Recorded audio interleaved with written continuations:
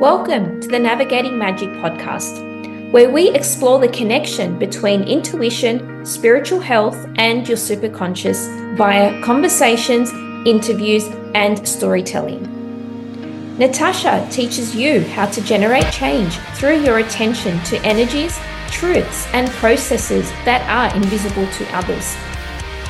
Together, we will explore the interplay between alchemy, astrology, and theurgy.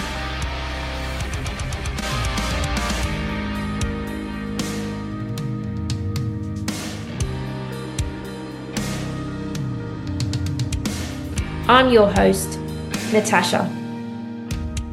Hello, everyone, and thank you for joining us on the next episode of our podcast. I have a very special international guest with us today, Melanie Reinhart, who has essentially given voice to the centaurs, Chiron and Chariklo, amongst others.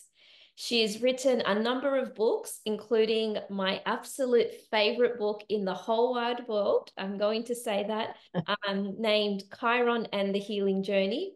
She has won a few prizes and prestigious awards for her exceptional service to astrology. And what sets Melanie apart from other astrologers is she has a unique combination of intuition and meticulous research. So welcome, Melanie. Oh, thanks, Natasha. What a sweet intro. Oh. I'm just so excited to have you here because I can tell you, before I think I studied astrology, I went down the Chiron path. There was something in Oh, me just inkling to learn so more, you mean that Chiron? to, Wow, to learn more that about thank you, Chiron. thank you so much for that comment because um, I tried to write the book on Chiron so that it would be comprehensible even to people who had absolutely no interest in and no idea about astrology. There you go, intention. Because I felt that some of what Chiron brought, as it were, given the timing of its discovery, and it was reviewed by one person who absolutely knew no astrology, which I was very happy about. Of course. And you know, what I tried to do was sort of put concentrated chunks of astrology language, astrologies, let's call it, so that people who really couldn't follow that could skip it without losing the trail of the whole thing, if you see what I mean. Of And course. so it's wonderful to hear from you that in a way it was Chiron who brought you into astrology. That's so cool. It really is. And like I think you've done the world a tremendous service through the research and the way that you've been able to bring to life the mythology of Chiron in particular, because we can all relate to the healing journey in some way, shape, or form. Yeah, absolutely. And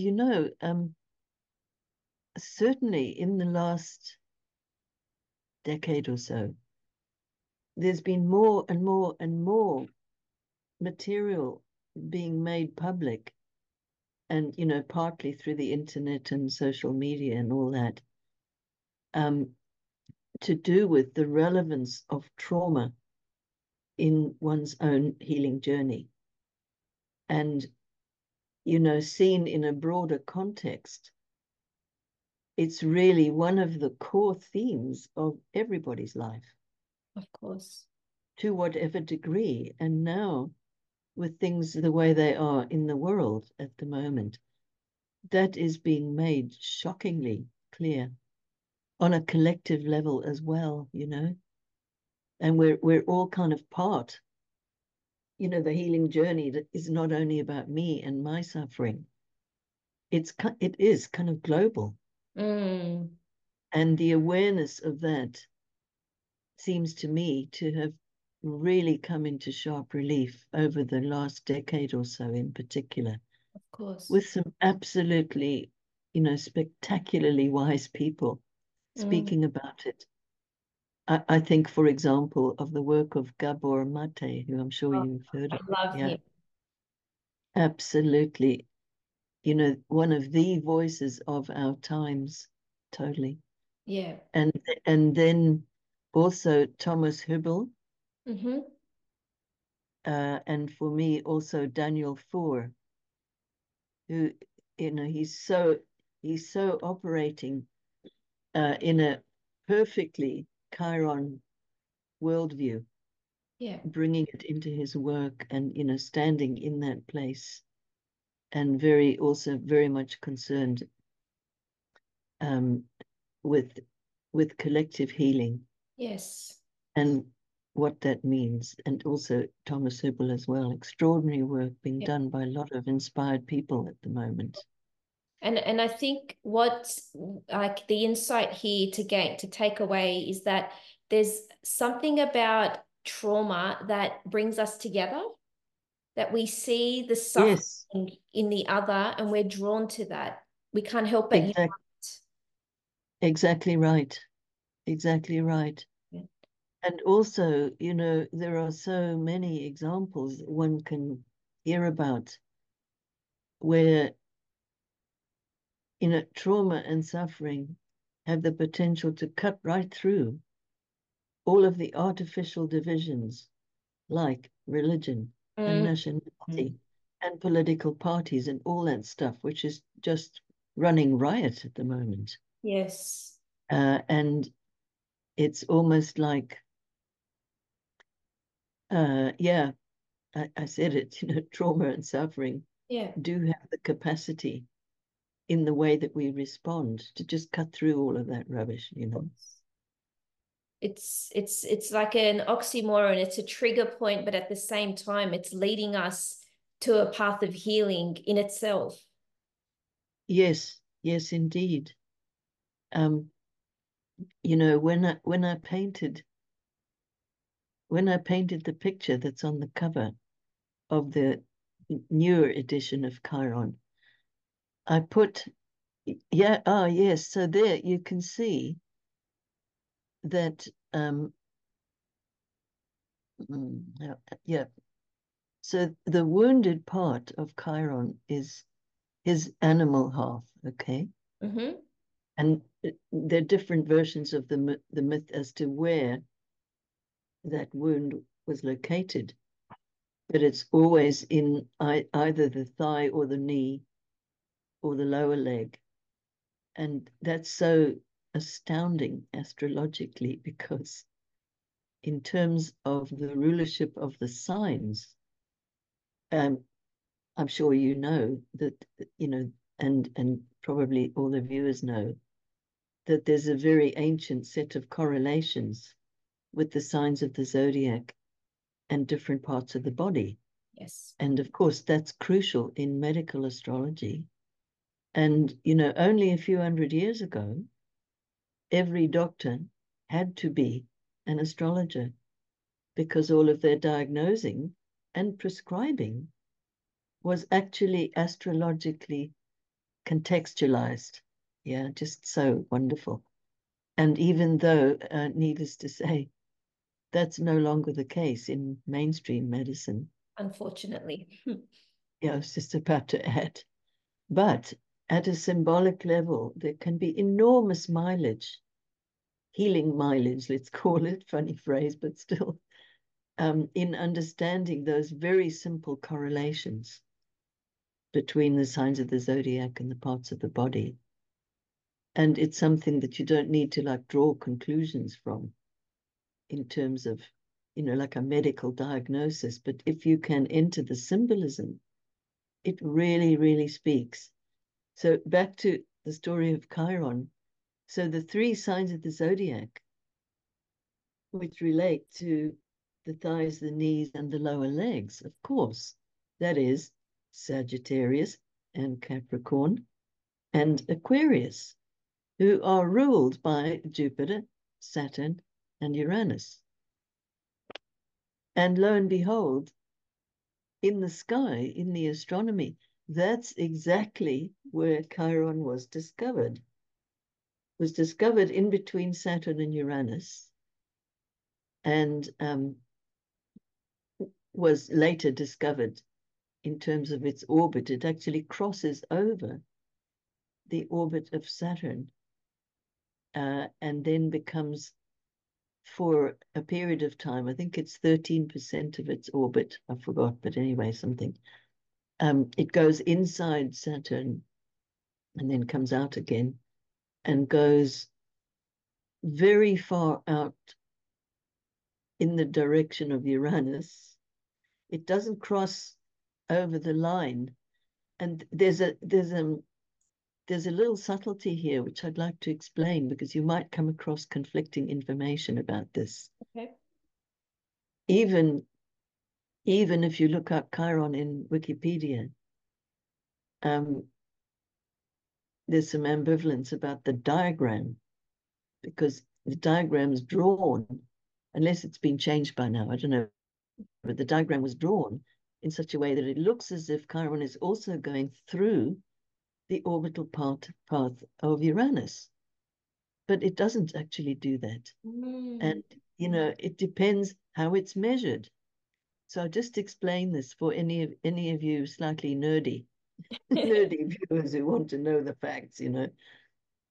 So fact is that the orbital path of a planet will usually be drawn where it's the mean average distance.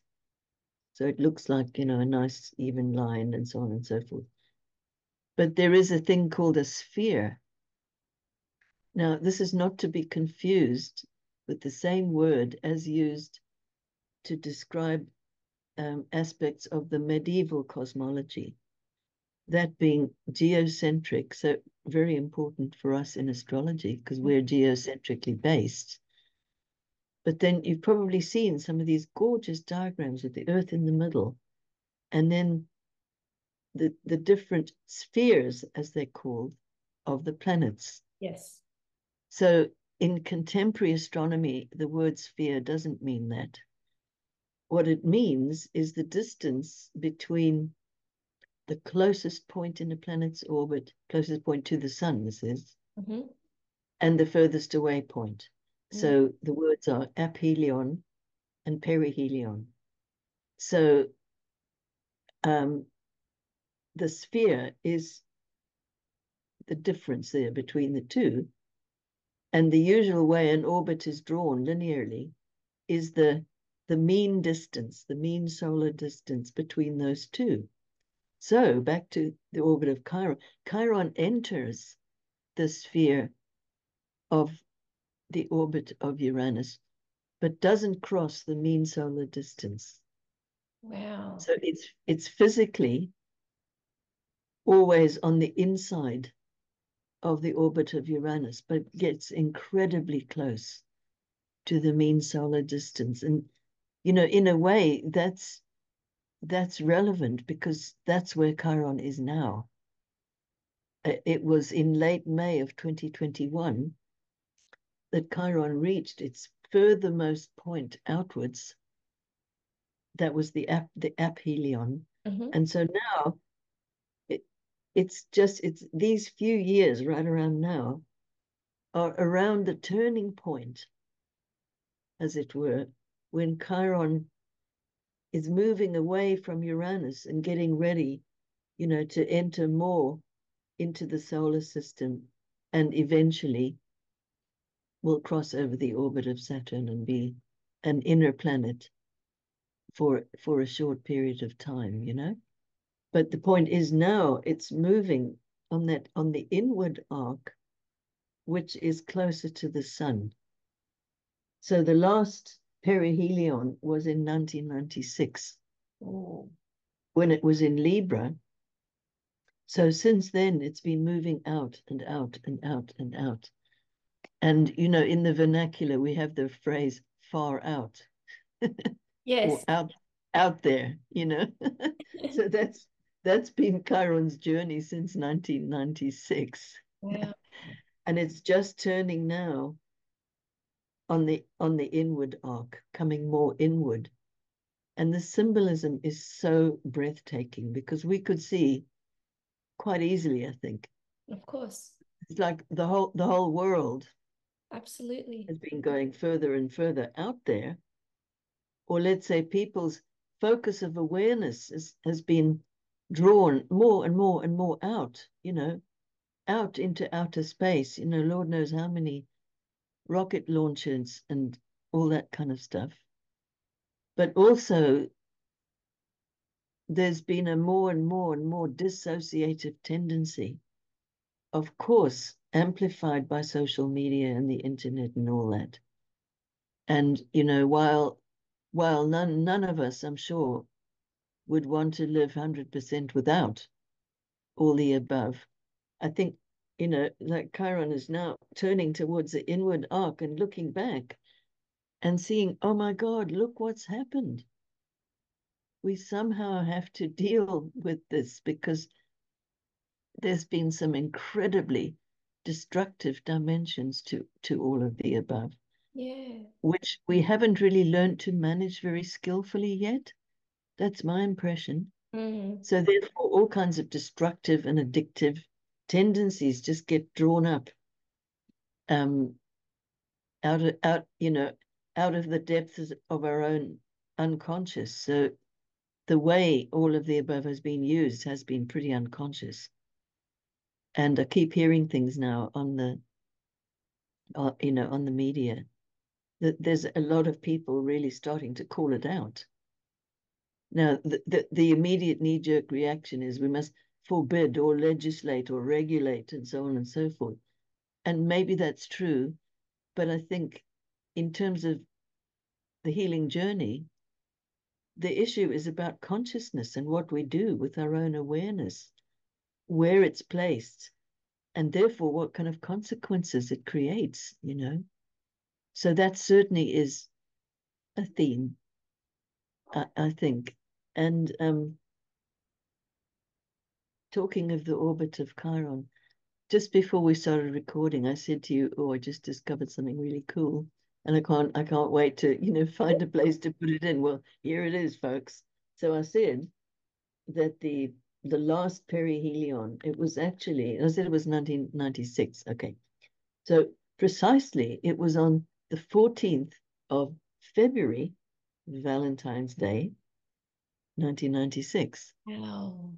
Wind on 1 year to the day, 14th of February, 1997. That was the discovery date of Chariclo, the wife of Oh my Chiron. God. God, I That is know. so romantic and so Isn't that special. wonderful? Oh, And here we are, just a few days away from the conjunction of Mars and Venus in Aquarius. I mean, oh my so God. beautiful. But I'll tell you what I thought. And it's amazing because I have been working with Chariclo for a while now. Yes. I never made the connection, but I just thought, oh my God. So there's Chiron on his inwardmost arc. So right after he gets to the perihelion, closest into the sun.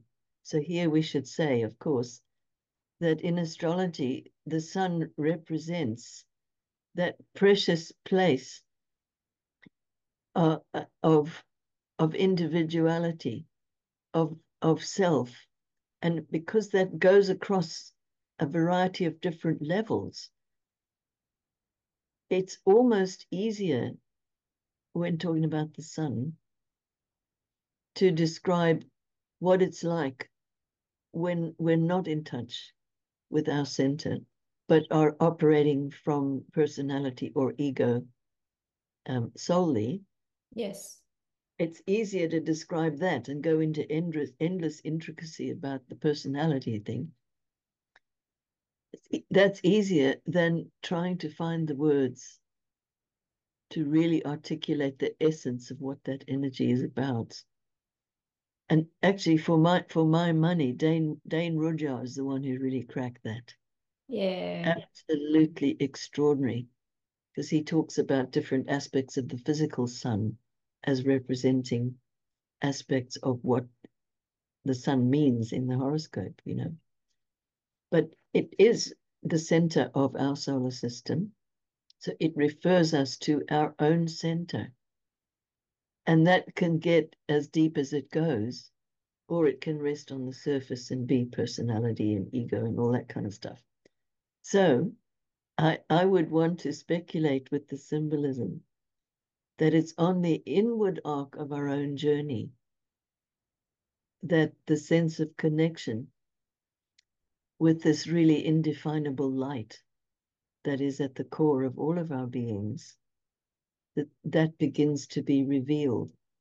And so there comes Chiron after, you know, a long 50-year orbit, going as far out as you can get. You know, rockets to the moon is nothing, but out there. Yeah. So always searching, always looking, etc. And that theme is already in the sign of the centaur, which is Sagittarius. And so, you know, how lovely to be talking today with you located in a country, Australia, with the most incredibly Sagittarian chart you'll ever see. I mean, of course, there's several charts for different aspects of the history, but most of them all have an incredible stellium, meaning a group of planets all together, a whole herd of centaurs they have, you know. Yes. So Chiron has been, you know, he's been on the outer journey. He's gone as far out as he can get, and the journey still isn't over, because then the inward arc follows. And there we could say, you know, just shortly after he has touched into his own most interior point at the perihelion, lo and behold, his soulmate appears. Oh, I mean, isn't that just incredible? Oh, wow. so many things are running through my mind regarding just the metaphor of Chiron in itself, and then Yes, the symbolism between him and his wife on Valentine's Day of all days of the year. I know. But as you were talking, I couldn't help but think about the word etymology and even the similarity between centaur and the Mm. word center, like inner center. Yes, yes, exactly. And, you know, just to follow that trail a bit, because I'm a Gemini, lots of Gemini, and I love words and etymology. I'm no scholar, but I just Yeah. love making associations. So when you remind me of now there's a word for that in etymology when things sound where there's a resonance in the sound between two words that maybe on one level don't have any technically etymological um, similarity, but it's there in this resonance of the sound. So center and centaur, obviously very similar. Um, and there is a word, I think it's called a homophone. Yes. Okay, so the homophone, centaur and center. We can also break the word down, centaur, and see tor, as in Taurus. Yes. And so the word centaur, to break it down with the Latin etymology, um, it means the rounder up of bulls, right? Yeah. So, like, you know, that's not difficult to imagine, but it brings in very strongly the element of the animal instincts, the animal kingdom, and of course, centaur is well half bull, Yes. not half bull, it's half horse. But do you see where I'm going with this? Of And then we have course. the metaphor of the bullseye, which is the center of a target. And so, in our own endeavor to get to that precious feeling of being on center, which is so hard to describe, and like I was saying earlier, it's very easy to describe how it feels to be not on center. We could go on forever with descriptions of that, scattered, anxious, off beam. We could go on and on. But the centaur represents the process of seeking for that precious experience, which is intrinsic to the healing process, actually. And so it is the rounding up of the potentially wild and destructive energies, because in the mythology there's a whole genre of centaurs who are just that. They're out of control, rampaging through villages, getting drunk, carrying off brides, the whole works. They have a slightly different genealogy than Chiron. The father of Chiron was actually Kronos, or Saturn, which itself is interesting. But in the image itself of the centaur, half human, half animal. And so these different kingdoms are intrinsically linked together in the image. So it's an image of potential opposites, the animal and the human. And that reminds me of the ancient Greek philosopher called Plotinus, who is credited with the phrase, mankind is poised between the beasts and the gods. And the whole working of the process of Chiron seems to be about that edge, between the beasts and the gods. Of course. And then Chiron was discovered in between Saturn, planet Saturn, and the planet Uranus. So that's a very particular edge in our solar system, because Saturn is the last outwards of the planets that's easily seen with the naked eye. I believe that some people can see Uranus, but that's not sort of common. I heard Stephen Judd, the astrologer. I'm not sure if yes, I know Steve. Yeah. him say that he has seen a glimmer of the blue hues of Uranus. I'm pretty sure he said it was in the desert. So Yeah, I was going to say he couldn't have been in England because it's too built up. Yeah, I know Steve, wonderful guy. He is. But anyway, so basically that edge between Saturn and Uranus, from Uranus outwards, everything further out than Saturn, was discovered by a combination of maths and technology. It's not part of the visible sky. Yeah. That's a huge edge, and it's in there that Chiron nestles, so it's both an inner planet and also an outer planet, as if Chiron's pointing to a kind of a process which takes us beyond the dualism of the animals and the humans. Yeah. That stands as a metaphor for the confronting and, yes, I'm going to say reconciling of all manner of pairs of opposites. Pretty much pick anyone you want.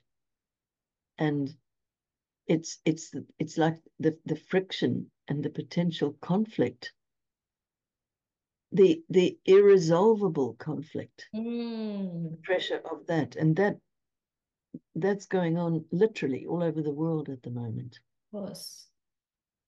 And now I can't remember who first said this, but it wasn't me, and I don't know the exact quote, but it's something about a conflict not being resolvable at the level at which it's happening. Einstein. Oh, okay, thank you. And really, that's what Chiron offers us. Yes. Whether it's the unhealable wound or the irreconcilable conflict, that is not meant to be a dead end in itself. It's just that our own limited knowledge and understanding at the time maybe doesn't take us far enough to where the process needs to go. Mm. And it's the pressure of the potential conflict, or indeed the suffering that we go through, that may be the thing that opens the doors, you know? Of course. Oh, I know. Sorry. When you showed the cover of my book, I didn't finish that thought. Sorry, that's very typically Gemini, very annoying.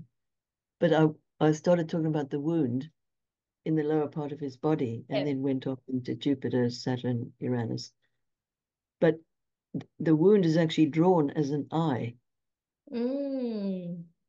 And then the footprints of the journey, they're all eyes. They are too. So that's what I was trying to convey in the form of an image.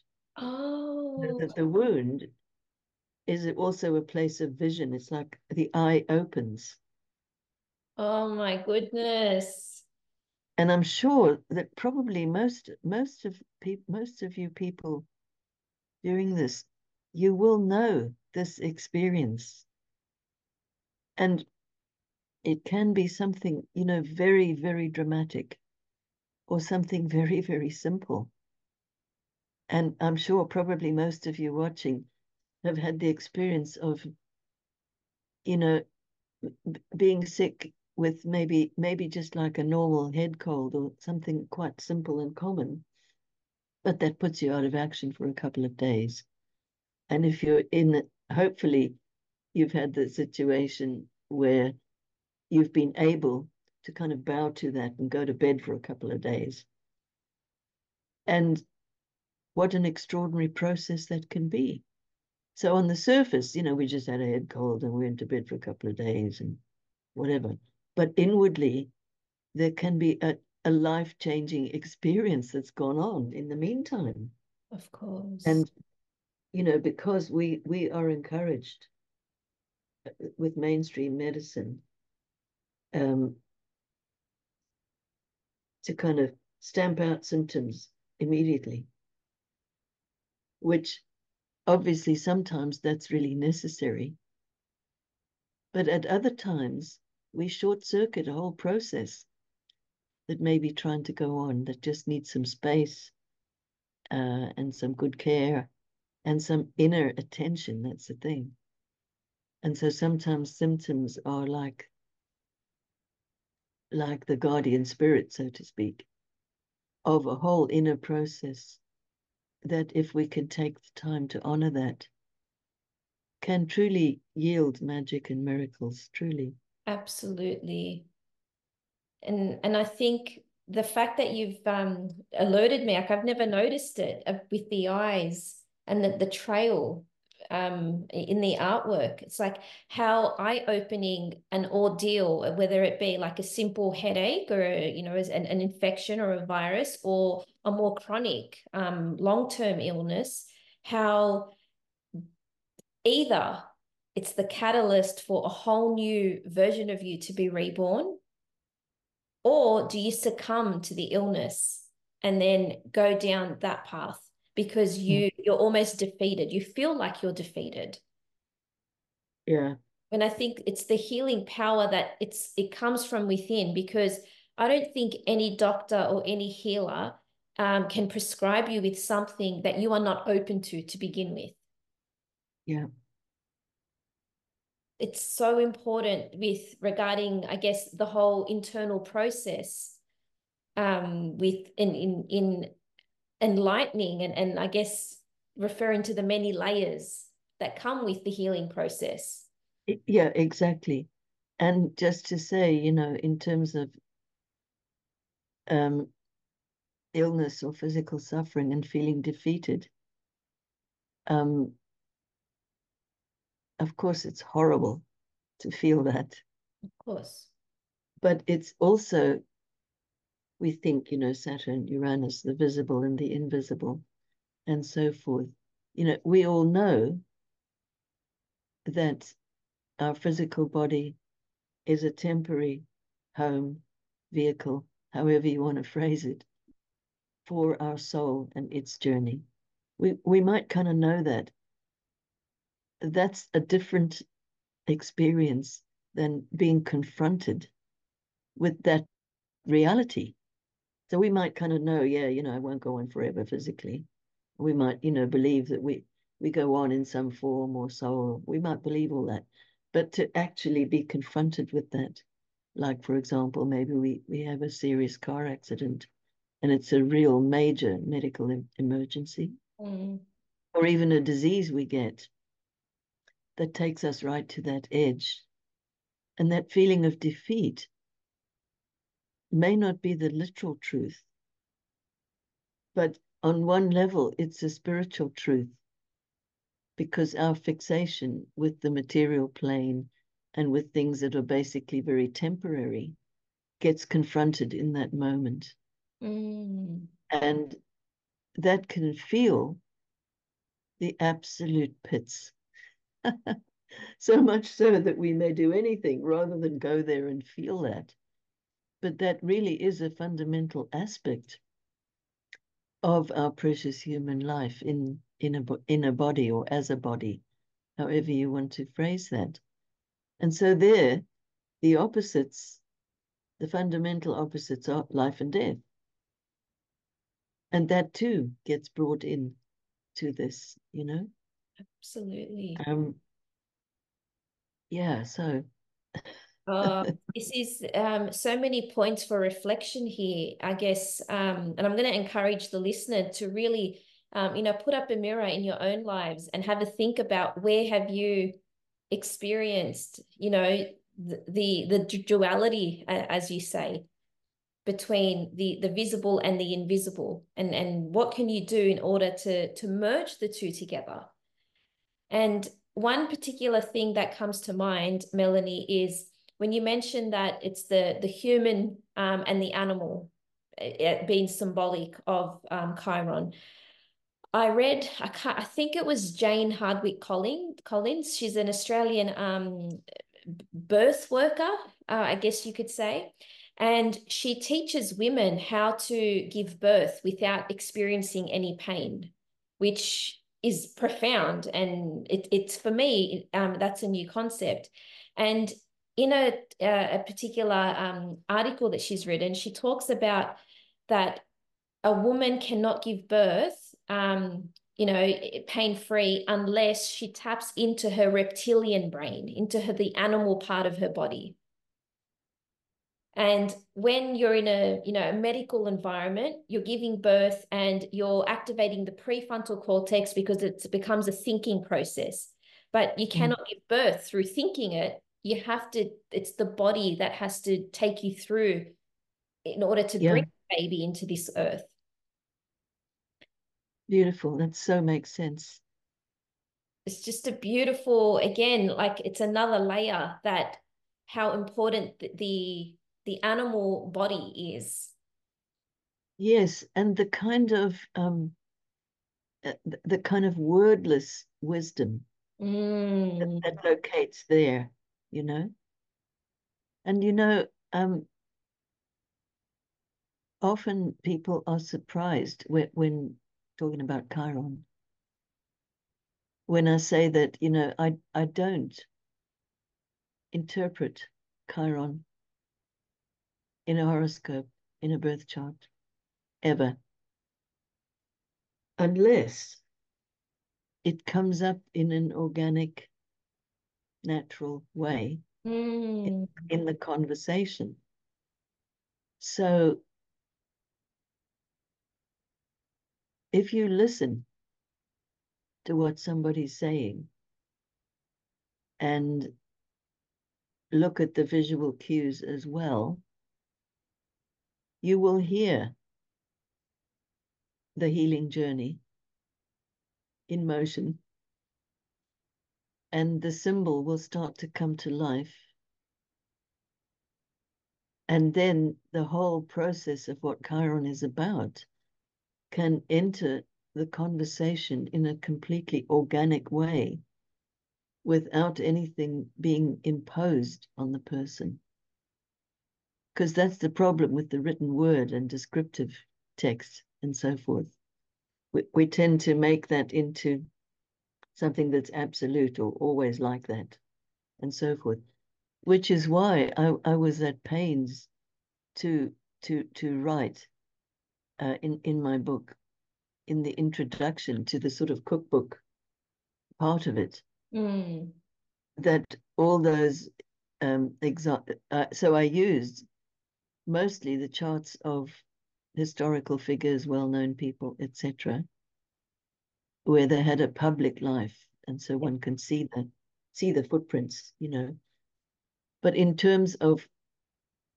um, in terms of like the journey of a client or someone that you're speaking to about their Chiron, um, it's a perfect opportunity to allow the symbolism to take on its own life in a way that's true and real for the person whose chart you're looking at. And in fact, to me anyway, that's a very good principle to work with overall with the horoscope. Oh, absolutely. Because there's something about the exchange between the astrologer and the person whose chart is under consideration and astrology itself. So it's like we don't have to figure out everything. So we do have to study, and a lot of study. I'm sure there's many, many people out there watching, but you're already aware of that. And the sense that the capacity to learn more, it just goes on forever, really. Yeah. But there's a point at which all that learning and study and so forth has to be parked on the side, so to speak, in order that the real dialogue or discussion or whatever has enough space. And I think that that's true really of any kind of a reading with astrology. But it does seem that Chiron really emphasizes that. Because, you know, Chiron is not a planet, never was, never will be. Yeah. And that by no means says that it's some kind of inferior object, you know. It's called a minor planet, you know, as if that's a kind of less than description. But it's really something very precious that's entered into the field of our understanding in astrology. It's so interesting you note that, because I know there are some astrologers out there who offer readings to people where they pre-record the chart interpretation and then they send it to you. And I just feel so disconnected from that, because I know myself, when I'm giving my clients astrology readings, some of the best nuggets of wisdom come through in that conversation, in that Exactly. forth. Yeah. When you mentioned that example of a recorded thing, you know, astrology is so full of mystery. And just when you think you've got it sussed, you've cracked it, you know what that's about, something happens, which that itself is very Saturn Uranus. Just when you think you've got the structure that will give you some security, be it material security or a security of understanding, and so along comes Uranus and flip, it all goes upside down. So in that example of the recorded interview, I would say, well, you know, yes, it's possible to do that. I even know for sure, because I was involved in some legal stuff around this, that it's not unknown for an astrologer to read from books, read from other people's books or their own book or whatever. and record that and pass it off as a reading. Yeah. On one hand, that's an outrage. It's On the inauthentic. other hand, on the other hand, given that astrology is such a mystery, it's entirely possible that there still is something within that reading that will ping for somebody and produce a flood of insight that maybe that was the way it happened, you see. And it is also possible for astrologers who also have respected and cared for any psychic gifts which they might have, to tune into somebody at distance when they're not there and do a fabulous reading on that basis, because they've managed to connect to the vibratory level of that person, and that can speak, you see. That's quite rare, but I have had experience of that. I mean, as a client myself, when I wasn't there, and I deliberately didn't really say much about myself, and had an absolutely fabulous reading. So, you see, we so want to know what's the right way to do something, or what's going to work and what isn't work, or what's acceptable or what isn't, and so forth, that we might like shut down possibilities of that. But the mystery tends to come through anyway. That would be my comment on it. Yeah. So fascinating. I'd love to circle back to the concept of Chiron leading us now on a more internal journey. And I couldn't help but think about the upcoming, in about 3 weeks, I think just under 2 weeks' time, we've got Chiron conjunct the North Node in Aries of all signs.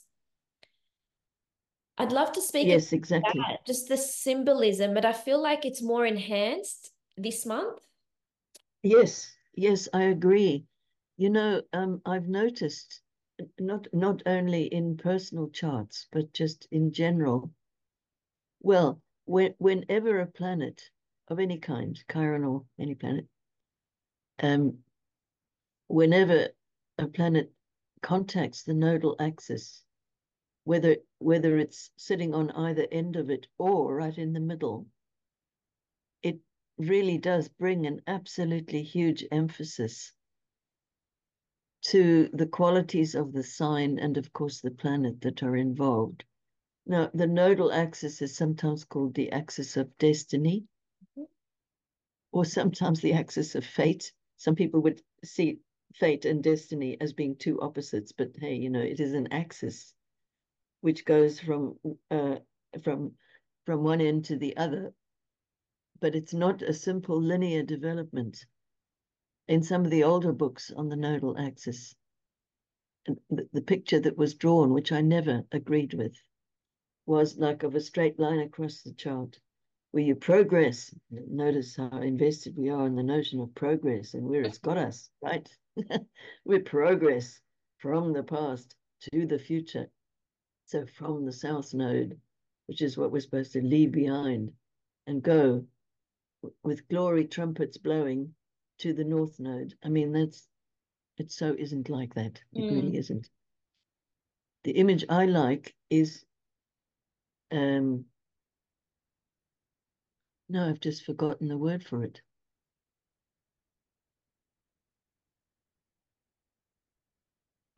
You probably know the word. So if you take a strip of paper, like if you imagine cutting an inch or so wide slice of an A4 pad, and if you make a circle and put the two ends together, and then turn one end over, yes, it's a Möbius strip. So there you have this figure of eight like thing, but there's only one surface. It's like magic. So you do that thing, you take a strip of paper, match the ends, then turn one end over. And if you follow the surface with your finger, you will trace a figure of 8, but with only one surface. Yeah. So fantastic, because it's the two becoming the one, right? And so when I teach about the nodal axis, that's the picture that I use. So it's not a straight line that goes from somewhere to somewhere. Life doesn't work like that. Yeah. That's a theory, but life isn't theory. Life happens in its own way, you know. So what that means is that the axis, in the interests of some kind of mysterious union and unity, goes through a process of movement where one is meeting the opposites, maybe sequentially for a short time, maybe over a long period of time, depending on the aspects, you know, in a person's chart. But when a planet contacts that axis, it emphasizes the sign and, of course, the houses if you're looking at an individual chart. And so you don't have to scramble with the question, what does this mean? All you need to do is use your basic understanding of the astrology basics. So house, sign, aspects. And if you contemplate those, not in the endeavor to figure out what it means, because that just gets in the way, but if you contemplate the basics that you already know in a manner that leaves space for the thing to speak to you itself, that's a lot more satisfying and usually a lot more accurate. So in terms of this axis, any of you who know your chart a little, you can see where it'll be at 1727 of Aries. So find out where that point is on your chart, which house it sits in, and if there's any planets in your chart that make aspects to that point. And almost guaranteed, if you just take some quiet time and look at what's happening in your life right now, you will already see, because it's really close already, and it's only a month away. Yeah. So typically, when a planet contacts the nodal axis, depending on the natural speed of movement of that planet, at minimum, you'll see a period of about a month. Yeah, I'm talking from Jupiter outwards, Yeah. Jupiter, Saturn, a period of about a month when that theme is just written over everything. And so we're right in that period. So thank you for flagging that up, Natasha. That's great. And so here it's Aries. So we might be looking at the theme of things being initiated or us initiating something. Look out for things that crop up or come into your life, because there's a way in which the mystery of the nodal axis can often mean that things come into your life where you come across something, a chance meeting or a re-meeting. That would be, south and north nodes. And I know now from talking to people, I'm not the only one to whom this is happening. Contacts from way back are reappearing in my life in a fresh and new way. Or the sort of converse of that is meeting someone for the very first time, where there's such a feeling of familiarity that it leads one to think, I know we've already been together in other lives before. So it's important, I think, to realize that notion is part of a thought form, indeed a whole cosmology, which serves to give some description to that kind of a feeling. But to me, however you cosmologify that, it's the feeling which carries the experience. And because that can be on the edge of great mysteries, the mind can go berserk, wanting an explanation, trying to figure it out, and so forth, which may or may not be necessary. But Mm. certainly the feeling is that typical nodal feeling of, wow, this was meant to be, or wow, I've been waiting for this all my life, or, this kind of thing. So it's quite big stuff. And that doesn't have to mean a big external drama. That's that's an interesting lesson, let's say, of Chiron still in Aries, but past its furthermost outwards point and on the way back in. So Mm. this is the beginning of a journey where we really do learn that there are dimensions of experiences that are as real as something happening literally and tangibly and so on. But we've all of us, been brainwashed by our education to not really believe that, even though we think we believe it. That's a relatively superficial layer, but a bit further down, the whole collective thought form is profoundly fundamentalist materialist. I mean, it is. That's what this current world has been built on. Unfortunately. Unfortunately, exactly. And so there may be things which happen which serve to remind you, hey, there are other things at work than what you know about, or maybe could ever know about on the level of the normal thinking mind, etc. And I'm not knocking that, but it's only one dimension of how the mind works. There can be all kinds of other things going on behind the scenes, which is so fascinating. Yeah, So I think, yeah, magic in a word. So absolutely. this is a time almost to expect magic. And I say that with reservation because one of the things about magic is that it comes by itself. It often comes unbidden. And at the deepest level, it's not something that we're entirely in control of. Mm. It's the mystery and the spontaneity of life itself demonstrating itself to us. So I think we can see a lot of that kind of stuff around at the moment.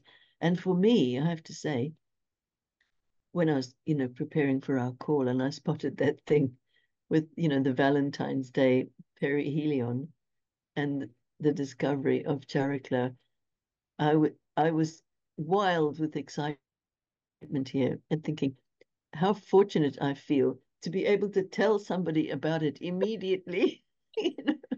That's very Gemini. So I'm very grateful to you and your podcast for providing a space because I had truly never seen that before. And it's so obvious. I can't believe it. My Virgo mind is so excited right now. I'm so humbled and honored that this platform could provide that opportunity for you to share that with the world because again, it's like the unfolding is a continuum. It's an ongoing process. It's Exactly. astrology is one of the best rabbit holes we could ever Absolutely. study and learn Endless and live. rabbit holes. It's just And with its endless capacity to to give language to um, or to offer in the symbolism a language which is descriptive of so many things that otherwise we'd be hard pressed to say anything at all about, you absolutely, know? yeah. It's It's just like a super language. absolutely, yeah. It's my hope that more and more people, especially like parents, teach their children, astrology from a younger age, because I think our world would look very differently if we were all living in alignment. Because I think part of the healing journey is to decondition from some of the Ab- societal expectations that are imposed on us. Absolutely. And there indeed is another Saturn Uranus theme because, you know, it, in this context, Saturn is our conditioning, and all of us have conditioning. It's not some terrible flaw. Yeah. It's what happens. And the conditioning is partly to do with our socialization. And it can, of course, become very constricting and oppressing, even. And also, mostly, it's unconscious or automatic. But when Uranus comes along, that's no longer possible because this blinding light gets shone on. It's like, oh, wow, look at that.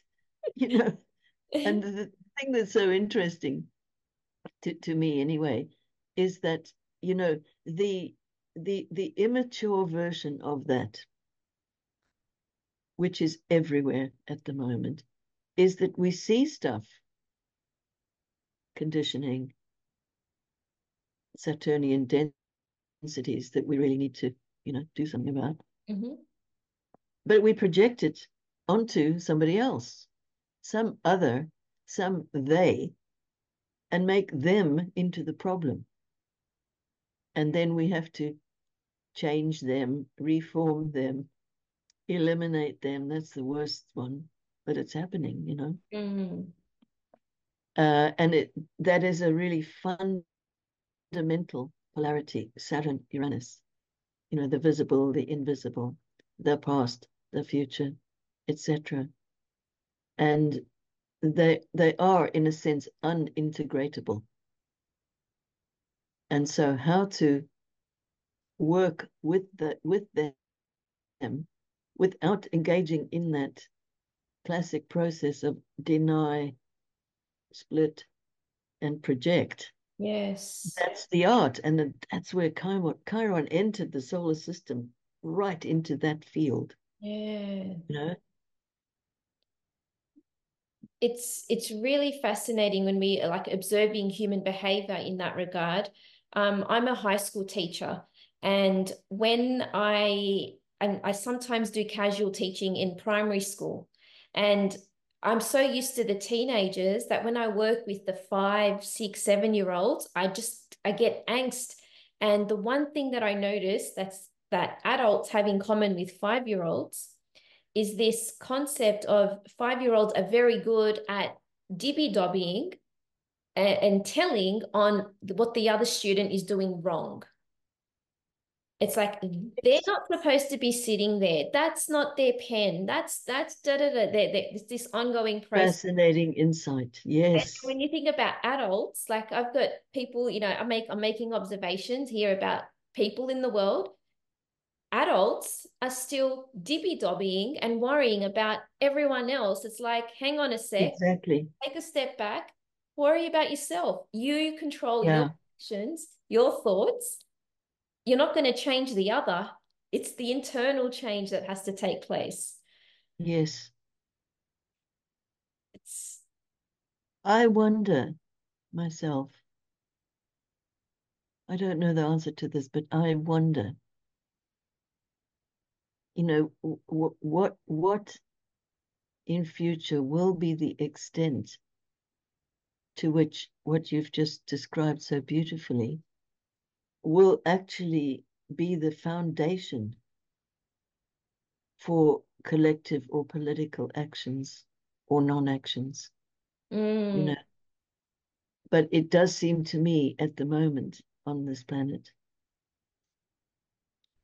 that there are such tragic and horrific examples of exactly what you just described there yeah. going on around us all the time at the moment, all the time and pretty much everywhere. And in that sense, displaying for anyone who cares to see exactly the consequences of that basically very undeveloped and immature way of thinking. That 5-year-old way Yes. of thinking that you described so vividly, that Mm, as long as that predominates, we will live in a world which is always at war. yeah. So the stakes are really high in terms of us learning to understand Of course. the consequences of the way that we think. Yeah. And I can't help feeling that, Pluto's very recent entry into Aquarius has a reference exactly into this area that we're discussing, because of course the very sign of Aquarius, it has both Saturn and also Uranus. So Yeah. the traditional ruler is Saturn and the modern ruler is Uranus. And there the symbolism is perfect. Yeah. The sense of it's the last one of the air signs. So where we really do have a running chance of getting enough space in our own head to see and understand the very thought forms by which we are conditioned. Yeah. I do think this is an incredibly important endeavor. Mm. Because if we don't have some space around that, we will just be driven by all of those thought forms, and in that sense, like brainwashed, Yeah. and have our autonomy from the collective, have that really compromised. And I can't help but think about what you said earlier about the mythology of the wound on Chiron, either being the hip, the knee, or the ankles, and Aquarius ruling the ankles. And Exactly. the symbolism of the ankles help us get up. You cannot Yeah. walk, cannot move forward without having stable ankles and healthy Yeah. ankles. And so I think we're living in such interesting times, and I think each month it is rapidly changing, let alone the years to come. Yes. Yes, I really agree with that. What a time to be alive. I know it is pretty amazing. And how wonderful it is to be able to, spend an hour or so, well, it's morning here, let's say an hour or so of a morning, um, having such a rich conversation. I appreciate your time. I know you're a busy woman, and I think you've given me and the readers and the listeners so many points of insight and reflection, and I think an avenue for people to explore their own healing in their own lives, and more so their place in the world.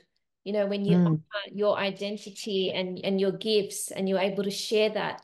I think you're a true testament to that, because, like I said earlier, your book has changed my life, and it's led me down just to study astrology in more depth. And the more I learn, the more I'm intrigued, and the more I want to not only share this with others and teach others about it, but to see the lived experience, because it's I life was, I that was is going to our say best to teacher. live it. Yes, Yeah. yes. So I thank you. I'm going to encourage people to buy your book. I know you've Thank got you. others, but Chiron and the Healing Journey. I know you've written about Saturn and Chiron, and there's articles out there. But thank you so much for your time, Melanie. This has been a treasure, and I'm so honored and grateful for you. Well, thank you so much, Natasha. It's been a while, and there were a few delays, but this conversation, for me, it was worth waiting for. So thank you so much as well. Absolutely. All the good things are always worth waiting for. Yes, it's Wherever you're true. listening from, if you can give us Thank a you. review and a Okay. 5-star Thank rating, that you. would be so helpful in supporting this podcast. If this lights you up and inspires you, then please make sure you share this episode and reach out to me and let me know. I am beyond grateful and so blessed to call this work. Together, we learn, grow, and evolve. Staying anchored in your heart means staying anchored to your humanity. All my love, Natasha.